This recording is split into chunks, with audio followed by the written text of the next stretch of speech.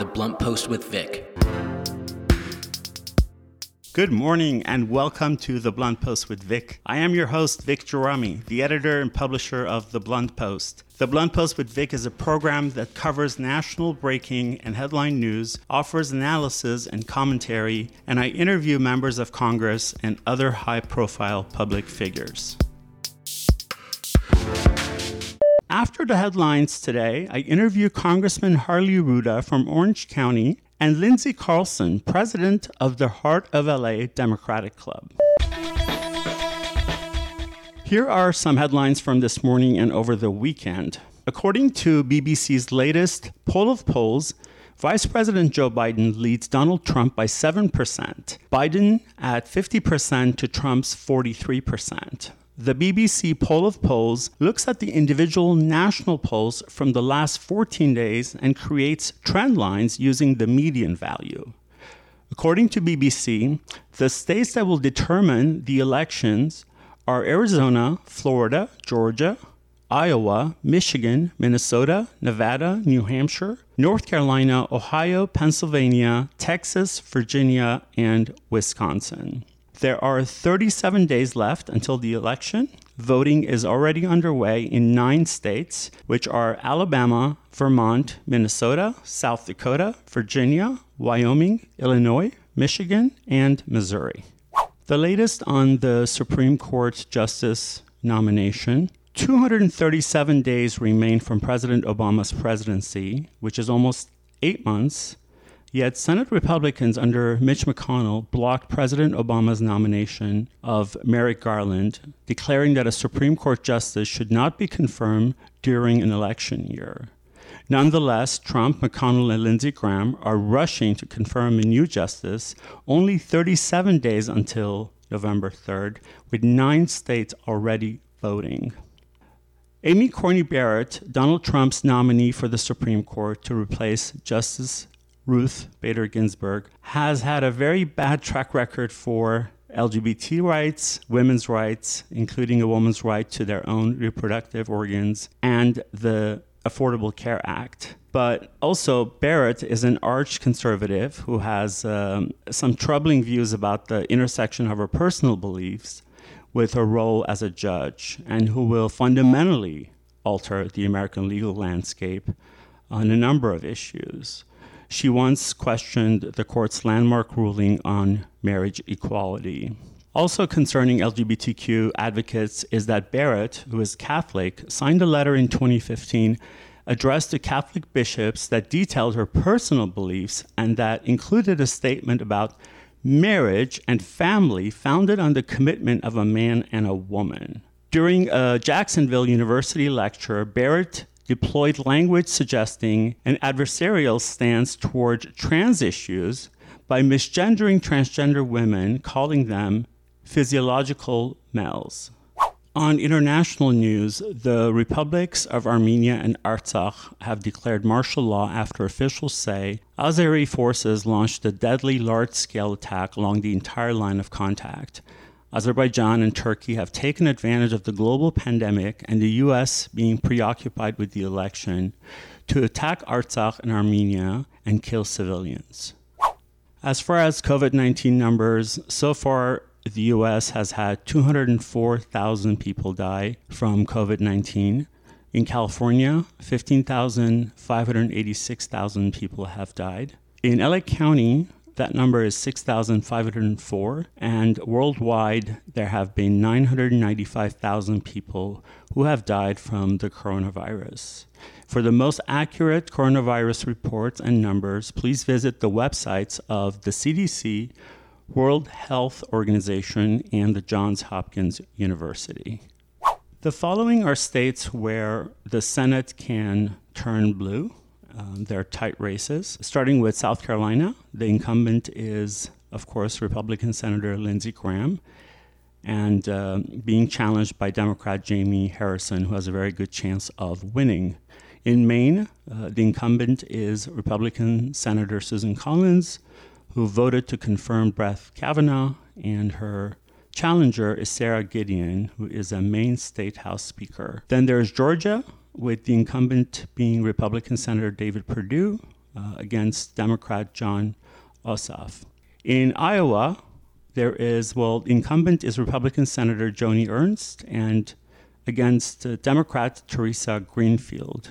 And North Carolina, incumbent is Republican Senator Tom Tillis against former state Senator Cal Cunningham. As far as voting, so Election Day, if you don't know already, is November 3rd. The deadline to register online to vote is Monday, October 19th. The deadline for registering by mail to vote, postmarked by Monday, October 19th. The deadline to register in person to vote is Tuesday, November 3rd, Election Day. The early voting period runs from Monday, October 5th through Monday, November 2nd, but dates and hours may vary based on where you live. You can also register and vote on Election Day. For more information, if you live in California, go to registertovote.ca.gov, or if you are anywhere in the States or worldwide, you can go to vote.org. Let's get blunt. Let's get blunt. For today's Let's Get Blunt, I want to talk about what Trump is doing, knowing that he could possibly lose the election. He is trying to create chaos and make people question the validity of the election so that in case he loses, he can then get his base to rise up, I suppose, and say that it was not a legitimate election, which is ironic and sad because that's exactly what he's trying to do himself, which is to rig the election and to make sure that there's voter suppression from Democrats, having hired DeJoy at U.S. Postal Service, who's been really sabotaging the Postal Service, and various other things that are being done to suppress the vote and make sure that Democrats, as many as possible, cannot vote or their vote is invalidated. And I think we need to vote early. We need to speak up and hold them accountable. And really just all of us be very vigilant about what is happening with this, and especially in the toss-up states or the states that are the most important as we go to the polls on November 3rd. So if you're voting by mail, do it as soon as you get your ballot. Mail it in and don't wait and talk about it. And we need to expose this as much as possible and be very blunt about it. Let's get blunt. The Blunt Post with Vic. Congressman Harley Rouda was elected to Congress in 2018 after a historic campaign in Orange County, California. It was the very first political campaign of his life. Congressman Rouda is a member of the Committee on Oversight and Reform, the chair of Subcommittee on Environment, and on the subcommittees on National Security. He is also a member of the Committee on Transportation and Infrastructure and subcommittees on Highways and Transit, as well as Water Resources and Environment. Congressman, how are you? Good. How have you been? I'm well. Good to hear from you. Thank you for... Glad to be with you again. Yeah, thank you for being, on the show. It's so close to the election, and I wanted to touch base with you. Now 38? Is it 38 days? I'm not even counting anymore.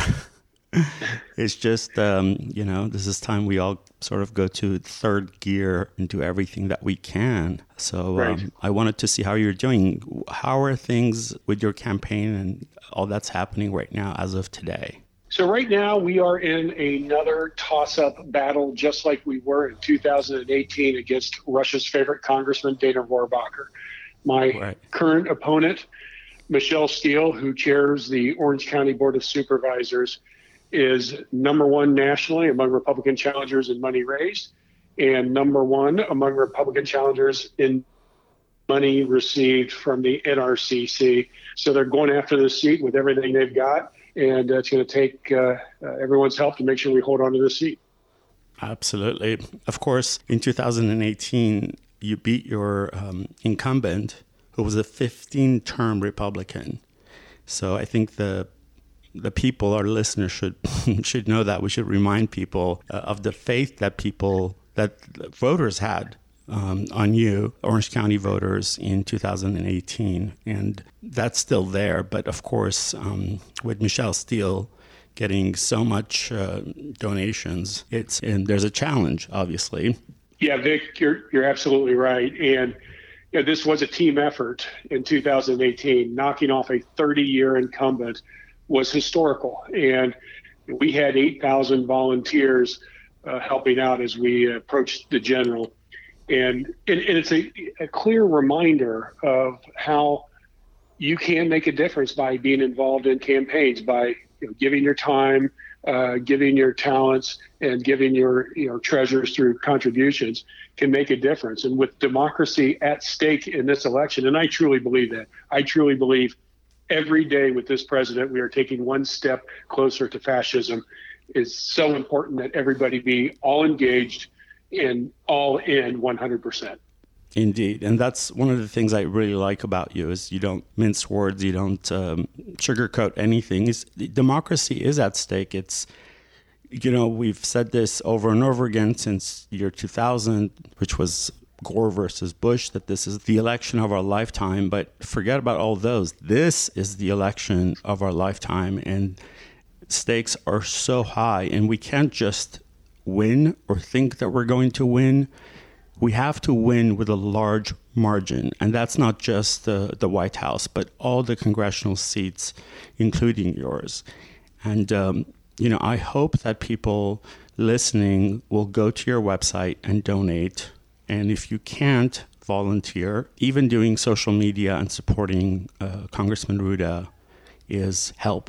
All the impressions and all the exposure, remind people that Congressman Rouda beat his incumbent of 30 years in a heavily Republican county. And, we need to keep that momentum. We do. I remember in my campaign last time, as we were getting closer to the general, had the opportunity to be with President Obama, who was doing a rally for us. And he told the audience, because it was the most important election at that time in our lifetime, 2018. And just for a second, let's just think what we would be experiencing right now if we did not take back the House in 2018 and it was Republican controlled. So President Obama, in addressing the crowd, told everyone the last thing anyone in this room wants to do is wake up Wednesday morning and wonder what they could have done more to get the result they wanted. Don't take anything for granted. Don't take any chances. Put everything on the table now because so much is at stake. Absolutely. I've been saying the same thing. Don't wake up on the 4th and think and have regrets that you could have done more. Do it now. And, I've been interviewing several leaders of Democratic organizations such as West Side Democratic Headquarters and Grassroots Democrats Headquarters and such. And they're all huge fans of yours.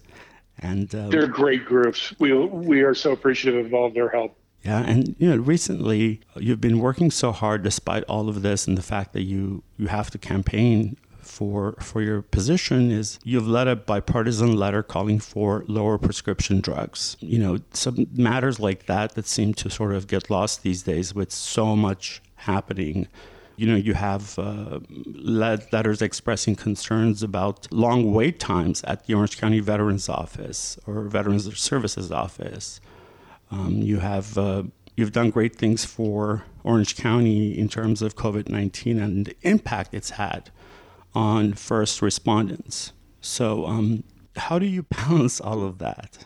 Well, Vic, I come from the business world and I'd never run for office before. And I think the most important thing for any successful company, organization, or group is to surround yourself with great people. And I've got a great team in DC and in OC that work really hard. They're dedicated. They're incredibly intelligent. And I'm proud of the fact that because of their hard work and dedication and support for me, that I am the most legislatively productive freshman in Congress. And, there's almost 100 new members in Congress. And to be able to be that successful, and frankly, more successful than all but a handful of members in Congress, is a testament to their dedication. And I'm also proud of the fact that, my predecessor passed 3 bills in 30 years, and we passed 3 measures into law in my first year. And you don't do that unless you're willing to work hard and willing to reach across the aisle and work with others to push forward important legislation that serves our community and our country. Yeah, indeed. It is very impressive, and you're very modest. This is The Blunt Post with Vic. I am your host, Vic Gerami, and you're listening to my interview with Congressman Harley Rouda from Orange County, California. So what are let's just say, top 3 most pertinent issues facing you right now? I think for most Americans, most people want to get back to decency and something that feels more normal than what these last 4 years have felt like. Because it starts there. Our ability to address healthcare issues, climate change and environmental issues, making sure that we're able to have a better infrastructure, better schools, better opportunities for young people. All of this starts with really getting Joe Biden in office and hopefully taking the Senate in addition to holding on to the House. There's so much good work that we can get done if we have partners in the White House and the Senate. And people are worn out. People are worn out with a president who is constantly creating unneeded issues, unneeded challenges, unneeded angst, and not providing the leadership and behavior we would expect from the highest office. So getting back to normal is what people want more than anything. Absolutely. Let me ask you about this, something that's really been on so many people's minds since last Friday when Justice Ginsburg passed away. And, in 2016, President Obama was prevented from nominating and confirming a Supreme Court justice, as Republicans told them, including Senator McConnell, that it's an election year, although he had 8 months left to his presidency. And yet, we're not just 30-something days to election. There are 5 states that I know of that are already in election, and yet, and there are videos and audios and transcripts of Mitch McConnell and Lindsey Graham talking about not confirming a Supreme Court justice on election year, and yet they still go ahead and do what they want to do, which is egregious would be a very modest word for that. My question to you is, if for whatever reason we're unable to stop this, and President Trump gets to confirm just one more conservative on the Supreme Court, how do we process that? I mean, we know the ramifications of that. I think most people do. How do you deal with that, if you will?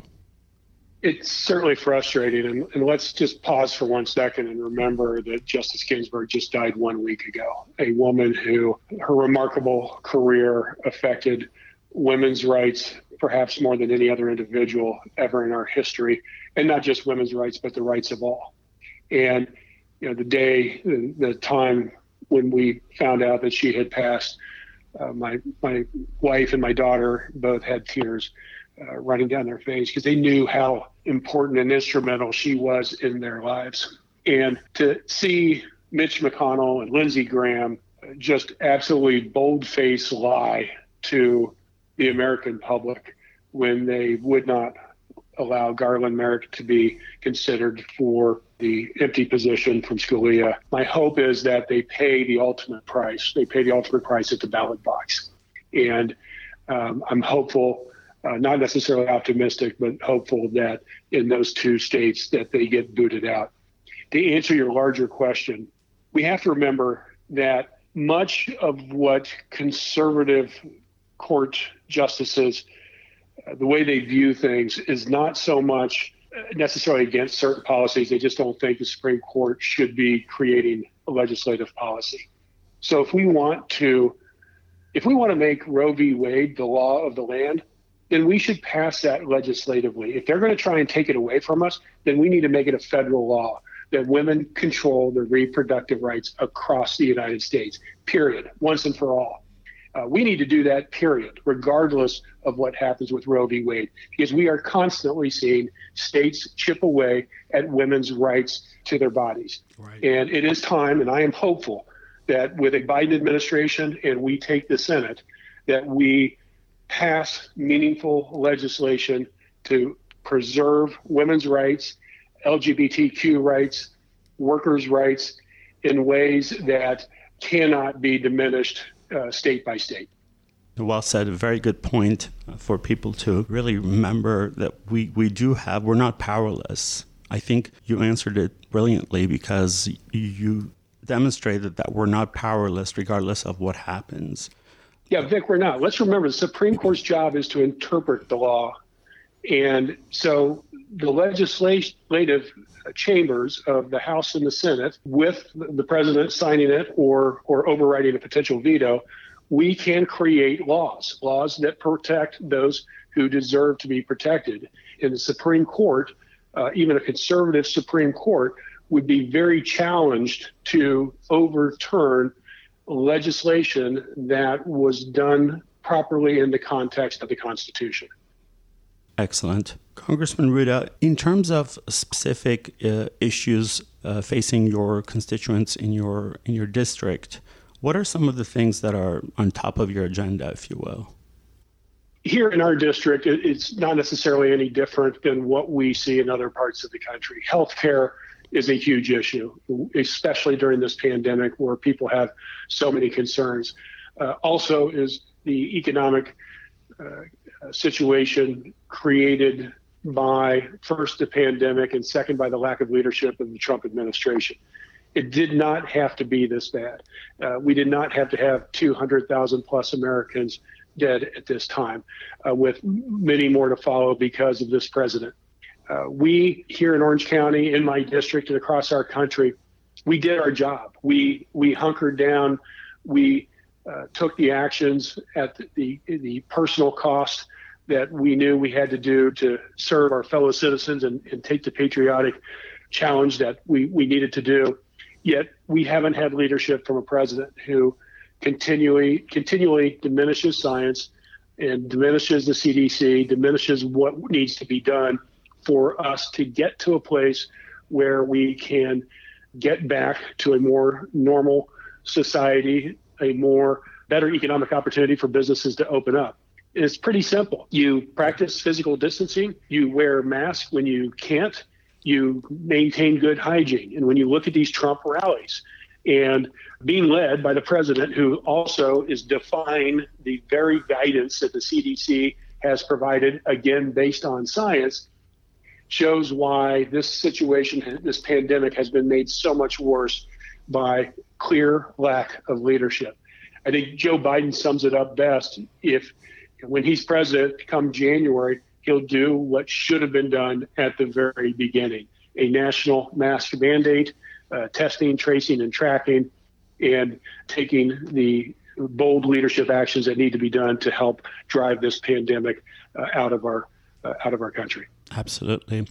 This is The Blunt Post with Vic. I am your host, Vic Gerami, and you're listening to my interview with Congressman Harley Rouda from Orange County, California. Congressman Rouda, for 2021, you've gone over some of the major things that are facing the nation, which is not that different from your own district, but what are your top priorities for your district on your agenda in 2021, that for those that are not maybe familiar with what's on your plate right now? The top thing I want to see happen in early 2021 is an infrastructure bill. And let me tell you why. The legislation that we've passed so far for the pandemic, and I'm hopeful we're going to be passing a version of the HEROES Act in this coming week, these have all been relief bills to provide relief for frontline workers who are dealing with the pandemic and keeping our country safe and secure best they can, providing support for hospitals, providing support for employees who have lost their jobs, providing support for small businesses. That has been the primary jobs of these relief bills, and also support for our schools, who are also very challenged in trying to manage through this process. The next step after that is a fiscal stimulus bill, and the best legislation to accomplish that is a infrastructure bill. And the reason an infrastructure bill is so important is for a multitude of reasons. First, we have neglected infrastructure in our country for way too long. when we look at what is spent and what has been accomplished in the European Union and China and other countries, we have fallen woefully behind in maintaining our infrastructure. Second, infrastructure is a direct and significantly material proponent of what drives climate change. In other words, how we source, build, and maintain our infrastructure has a direct correlation to climate change and also the reduction of CO2 emissions. So we can use infrastructure to help address climate change, and that's one of the things I'm most excited in accomplishing. And third, one of the things we've learned from this pandemic is that long-term paradigm shifts have been accelerated. And three major ones that have been accelerated are teleworking, telemedicine, and teleeducation. And if you look at the impact, especially of teleeducation and telemedicine, the need to have consistent broadband across our country in all areas, including rural and urban, that are often underserved, has become paramount. Because if you can't have adequate telelearning and via access to broadband, you're going to fall behind. That's the bottom line. And the last thing we need during this pandemic and going forward is leaving any kid behind because they don't have the tools to get an education and be successful. So I'm proud of the fact that the infrastructure bill we have passed the House includes significant funding for broadband across the country. That is the first time I've heard anyone say that, anyone discuss that. And it's so pleasing to hear it, that you're so progressive and you're thinking about, it's like, as they say, embrace change and live life on life's terms. COVID-19 has forced us, or maybe not forced is not the right word because it's not necessarily a bad thing, but it's accelerated us, as you used, to really get used to telelearning and telemedicine as well as working. And it was my first time hearing an elected official discuss that on a broader, more important basis. It's exciting. Yeah, Vic, we have to look at broadband right now the way we looked at running water and electricity in previous generations. It is something that has to be available and accessible by everyone in our country. Yeah, that was a great example in terms of the importance of it. Congressman Rouda, before we part, do you have any call to action for listeners, your constituents? How can people get involved, donate to your campaign, and get more information? Hey, thanks, Vic. I appreciate that because we have a extremely tough election. This is a toss-up election, according to Politico, due in large part to the fact that my opponent is number one nationally among Republican challengers in money raised and number one among Republican challengers in money received from the NRCC. They're going after this seat hard. And because of the pandemic, the ability to utilize our volunteer base as effectively as we did last time is challenged. It's challenged because they can't knock on doors the way they did in 2018. So if your listeners can go to Harley, Harley, for Congress.com, harleyforcongress.com, and make a contribution and sign up to volunteer to make phone calls or text or write postcards, that would be awesome. Fantastic. I hope everyone does that. And a shout out to you on social media as well. Tell everyone the story of Congressman Harley Rouda, who's been fighting the good fight. And we hope that you continue in 2021.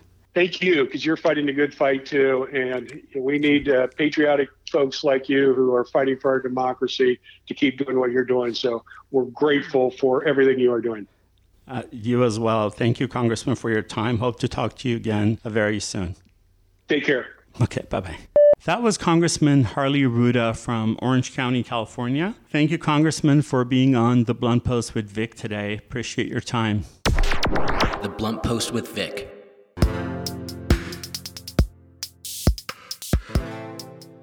Lindsay Carlson is the president and co-founder of the Heart of L.A. Democratic Club, the first Los Angeles county-wide Democratic club with the primary purpose to elect feminist candidates and advocate for issues of importance to women. She is an appointed delegate to the California Democratic Party and an elected member of the Los Angeles County Democratic Party. She is originally from Minnesota and moved to LA to attend law school at UCLA.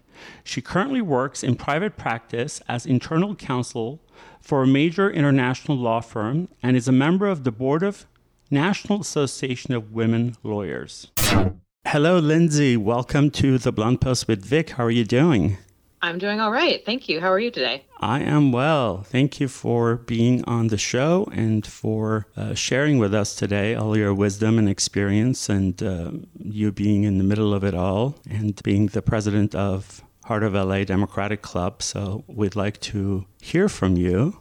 And I want to start by with just a general question, since so much has happened. It's hard to get a grasp on it sometimes. But as of today, what is your general consensus and impression of where we are as a nation, politically and socially, and as we go on this road to November 3rd? Wow, yeah, that's a big question. I think we're all pretty fired up, and it seems like we're pretty much in our corners here. And, people have, for the most part, decided whether they're going to be supporting our country and our democracy, or they're going to be supporting Donald Trump and the march toward autocracy at this point. So I think, for the most part, at least on the Democratic activist side, we're at a phase right now where we're just trying to get out our base, get out our supporters, educate those who may have been sitting on the sideline, and, try to have a really big showing up to and including November 3rd. Yeah, I love that. And I love the fact that you used autocracy because it's so apropos of what's happening, the lawlessness and the just the incredible, egregious crimes, because that's what they are, that have been committed by Trump and his cronies, this whole administration for the last 4 years, and continues to happen. Lindsay, tell us a little bit about LA, the Heart of L.A. Democratic Club, and what you guys do, and just in general, as well as your current, like any kind of a specific projects that you're working on. Sure. If you don't mind, I can give a little bit of a background as to Sure. Who we are and how we came to be. Sure. Okay. So in January 2017, I ran to be a delegate to the California State Democratic Party. Ended up winning that race. And along with a couple other folks that I ran with, we were trying to figure out what to do with our newfound power. As little as it might be, being a state delegate among thousands of others. But one of my friends suggested that we join Democratic clubs. And at the time I said, what's a Democratic club? Also at that time, I was looking at, I was a very strong Hillary supporter in 2016 and had led a group of volunteers that swelled to about 3,500 of us by the time the Get Out the Vote period actually started. In late October, early November of 2016, and kind of felt this big gaping hole. I was sort of expecting to kind of go back to my regular life, I guess you could say, and put politics on the back burner, but felt that I really couldn't at that point. I came across a website that had a tool on it that you could look at and determine who represents you in Sacramento. So at the time, I was 37. Obviously, I'm a woman. So I looked at, kind of used the little sliders and looked at, women in their 30s in the California state legislature. There were 2. And then I thought, well, what if I were a man? And looked at men in their 30s, and there were 20 of them. So literally 10 times as many men as women in my own age group. I know these are the people, my peers, these are future Congress members, future governors, and other folks who would eventually go on to, higher office and significant power in the state and in the country. And also at that time, noticed that there was only one woman out of 15 members of the LA City Council. Now there are 2, which is somewhat of an improvement, but still, a very, very small minority. There's never been a woman mayor of Los Angeles. There's never been a woman governor of California. Just noticing that the pipeline was full of men. Where are the women? It's kind of hard to have another Hillary if that glass ceiling is going to be as thick as it is, even in this bluest of blue states.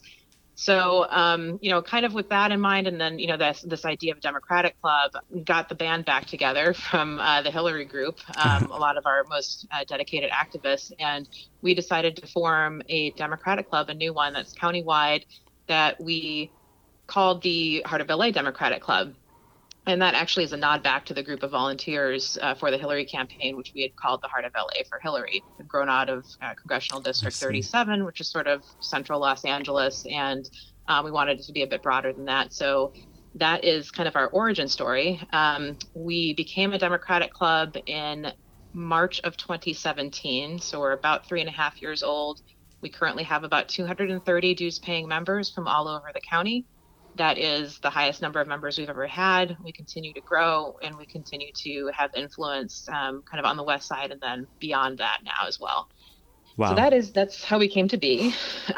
Great story. And thank you. So what we do a lot of different things as a club.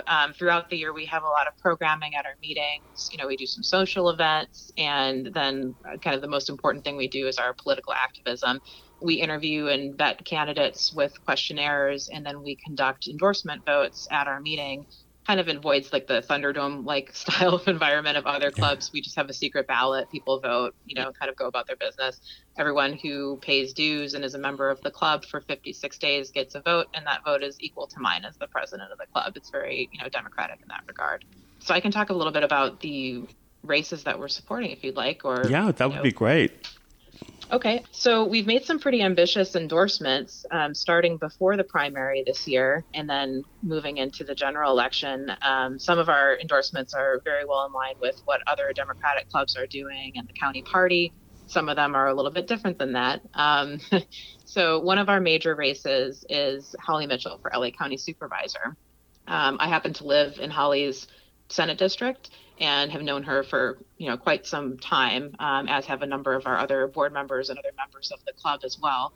And we decided to support her early on and very strongly. We are really pleased with her work in the state Senate. We know that her passion is empowering people in county level services.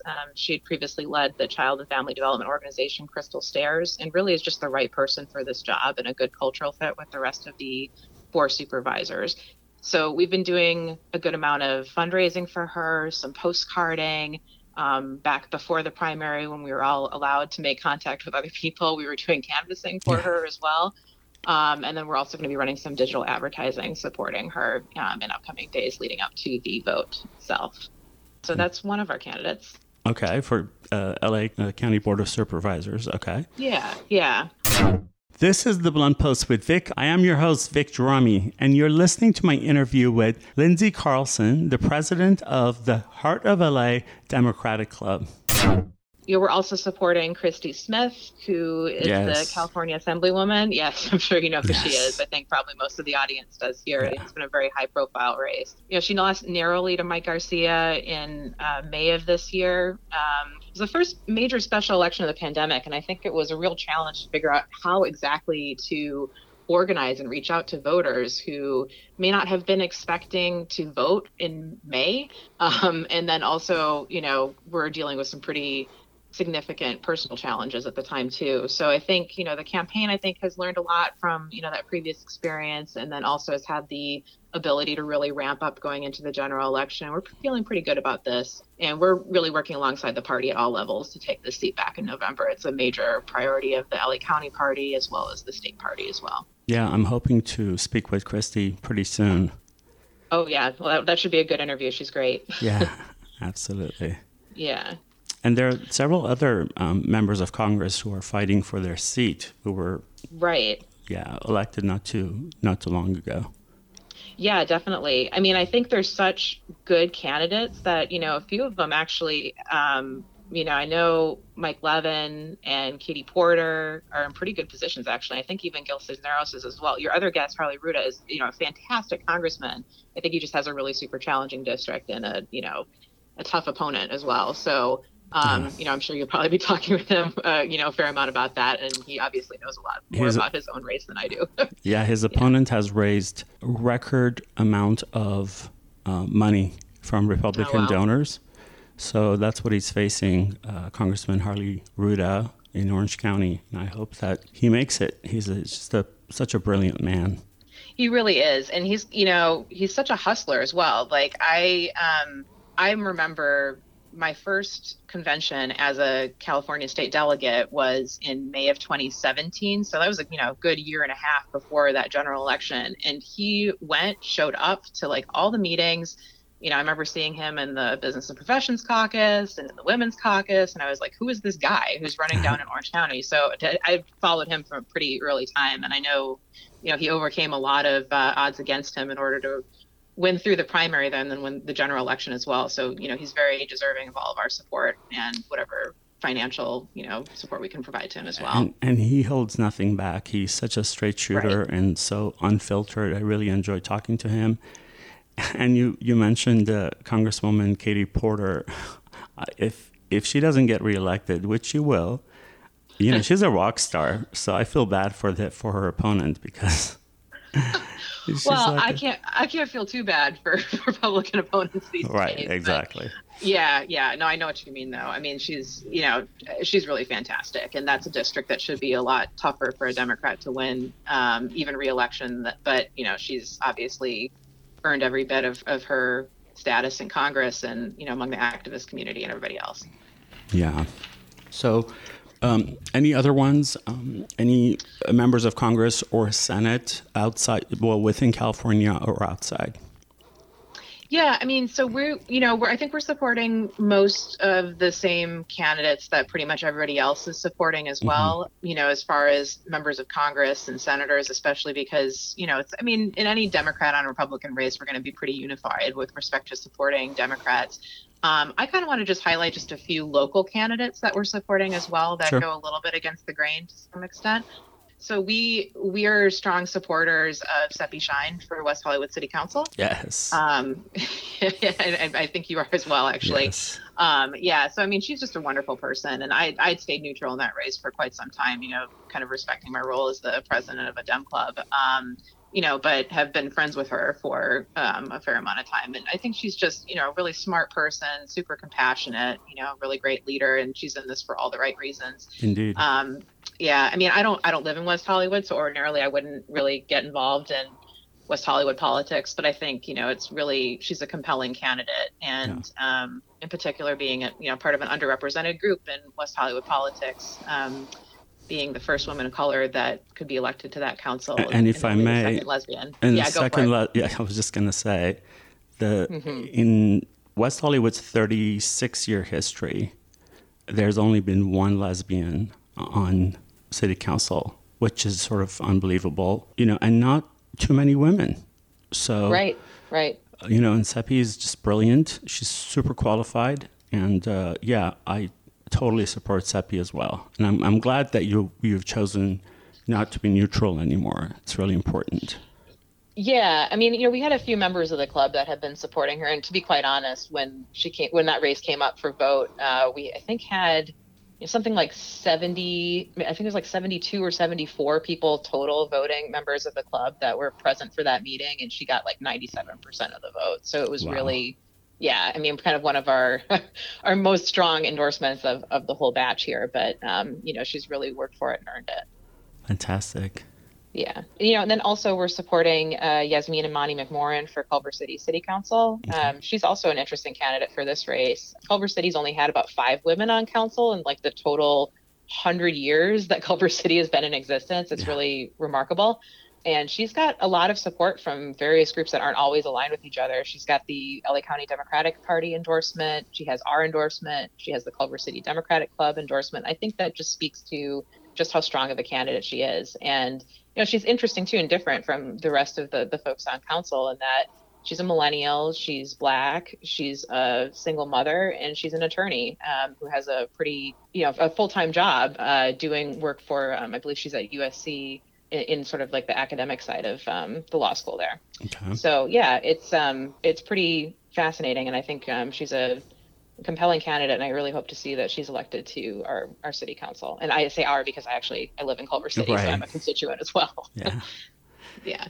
And then I think our kind of final 2 candidates that I wanted to just mention, just to make sure that they get a little bit of airtime here. We have Nichelle Henderson that we're supporting for LA County Community College District. And she's a challenger, actually, that has been endorsed by the LACDP and several other organizations in addition to our Dem Club. She's a Cal State Los Angeles academic faculty advisor and teacher, former middle school teacher. And pretty interestingly, too, the community college district has 7 members, and of those 7 people, none of them are Black. And we're a club that believes that representation is important, and that Black students should have a voice on the board. And so that's been another kind of compelling reason to support Nichelle for that particular position. Makes sense. And then, the final one is we recently endorsed Nithya Raman for LA City Council District 4. She's also an interesting candidate, too, in that she's not really a politician. She got into that race kind of late. She's a community organizer, as a founder of CELA. It's a coalition to support the community of people that are experiencing homelessness. And she had a really strong showing in March, got 41% of the vote against incumbent David Ryu, so that forced a runoff in November. We think, she's really just a great candidate. She's been consistently progressive throughout her campaign, and it's a really good fit for the values of the constituents of that district, especially on issues relating to the environment and, as I mentioned, homelessness as well. So, we have a pretty great slate of candidates this year that we're supporting. I'm pretty excited about it. Very impressive. This is The Blunt Post with Vic. I am your host, Vic Gerami, and you're listening to my interview with Lindsay Carlson, the president of the Heart of L.A. Democratic Club.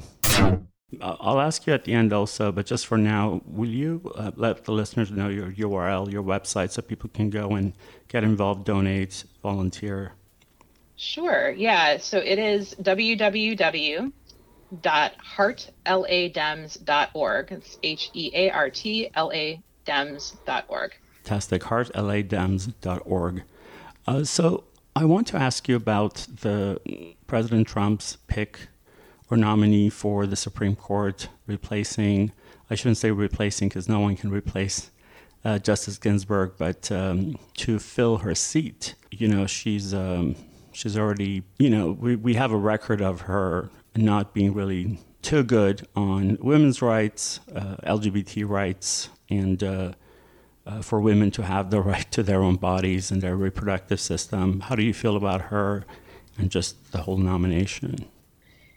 Yeah, I think that, so Amy Coney Barrett was the front runner kind of all along to take the seat that Ruth Bader Ginsburg vacated by her passing. I was a little bit surprised, to be quite honest, that Trump actually did nominate her, because I think there are other candidates that could have been more palatable to the American public in general. I had spoken up pretty early about this. I thought he would nominate Barbara Lagoa, who's an 11th Circuit justice down in Florida, Cuban-American, Latina. Mm-hmm. She's from a state that Trump has to win. She got confirmed like 85-10 or something like that. So there's substantial support from the Democrats. But Coney Barrett, on the other hand, only kind of narrowly snuck by in her confirmation hearing a few years ago. And I think that she's always been a bit of a lightning rod for Democrats and for progressives.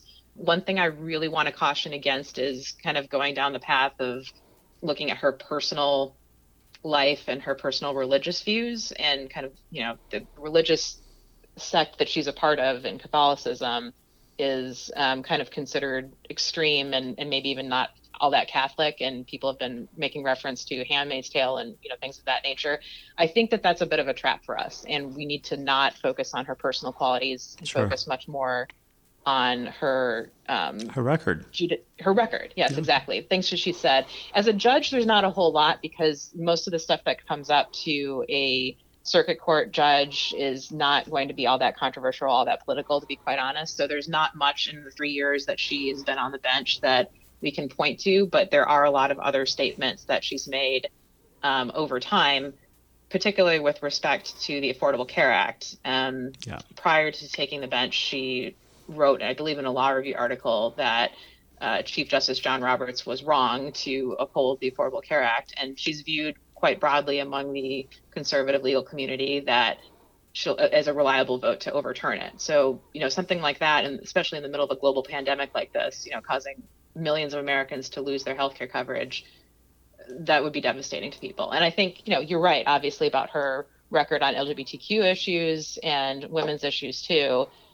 She's been very vocally anti-Roe v. Wade. And I think also as a a lawyer and a feminist, it's important to me to note that just because someone's a woman doesn't mean that she is a feminist, right? I mean, exactly. Yeah, feminism is an ideology. It's not a brand or an immutable trait. You become a feminist through your actions and not through just by virtue of the fact that you happen to be. Don't get me started on LGBTQ Republicans. Oh, yes. Yes, that's an interesting group of folks. People always make an assumption that all queer people are Democrats, and I always say, nope, they're not.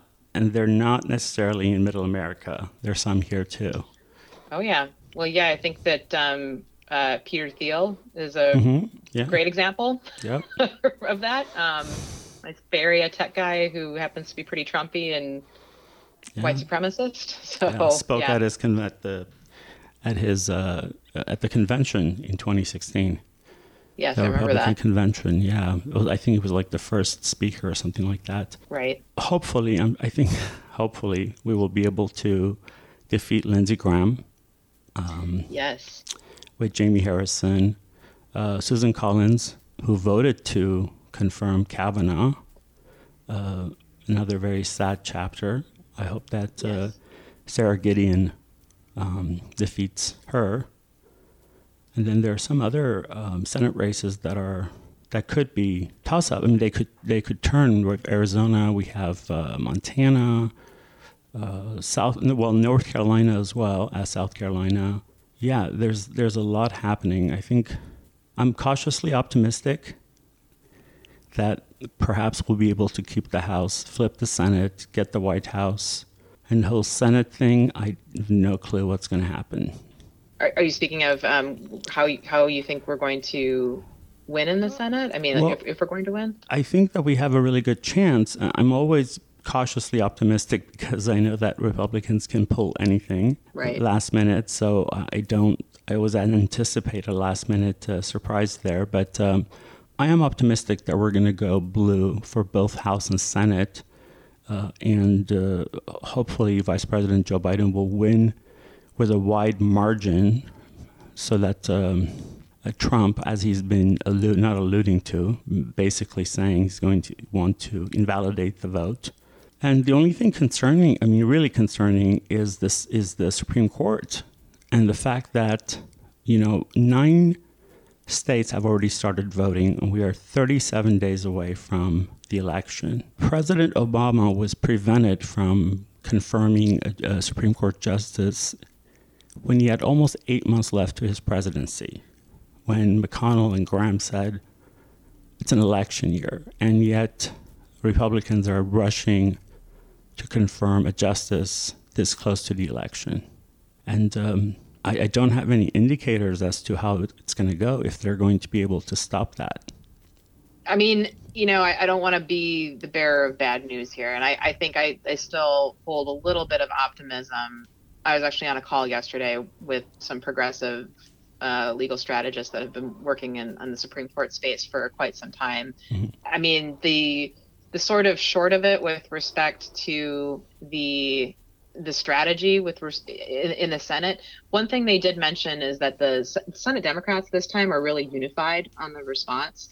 And you even have somebody kind of as moderate, I guess you could say, or conservative as Joe Manchin, who they're all opposing this nomination this time. So the nice thing for the progressive legal community and those folks who work with the senators on judicial nominations is that they don't really have people that they have to convince to do the right thing, which, if you can believe it or not, back in the Kavanaugh days, they had to actually sit down and talk to Claire McCaskill and Joe Donnelly and a few of the others, who were running and trying to keep their seats in the Senate, and try to get Democrats to vote against Kavanaugh.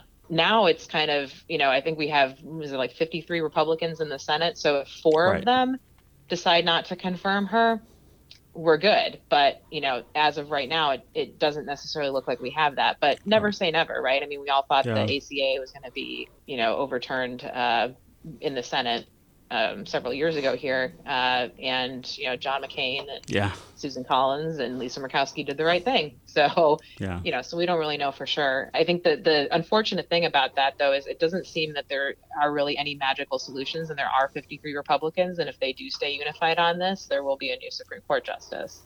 So hopefully. Yeah. Hopefully. Lindsay, before we go, I just want to ask you if there's anything that I missed or just failed to bring up, anything else that you want to add, or just a call to action for those who are listening.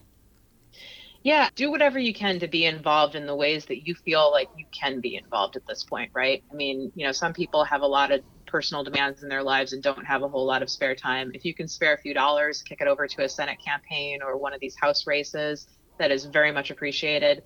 If you are somebody who can text or make phone calls, there are so many opportunities to do that.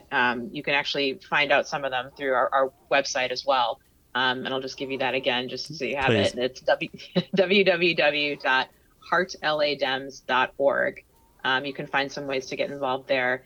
And then also, if you do have a legal background or if it is something that's of interest to you, the campaign is really looking for people to work voter protection, especially in these battleground states. The nearest ones would be Arizona and Nevada. If you can drive in for a day or two, kind of stand socially distanced from other people and make sure that everyone's rights are being protected and no one's trying to interfere with their ability to vote, that is super helpful. So there are lots of ways in getting involved in that. I think I can probably give you the website as well. Sure. You can find it through Joe Biden. I think it's joebiden.com/voter protection. And, if you fill out the form there, somebody will get in touch with you. Probably several somebodies will get in touch with you. They're making a lot of recruitment phone calls right now. If you're listening, attorneys, we need your help. Yeah. And the nice thing about it this time around, too, is you don't have to be a legal professional in order to do voter protection. It's definitely encouraged just because of the skill set that lawyers and law students bring to the table. But they're really looking for help from everybody. Fantastic. Lindsay, thank you very much. You touched on some really important points and a lot of great information for us. And yeah, we have a lot more work to do in the next 5 months. I appreciate you being on the show. Well, thanks so much for the opportunity. I really appreciate it too. Likewise. Thanks, Lindsay. All right. Thank you. Bye-bye.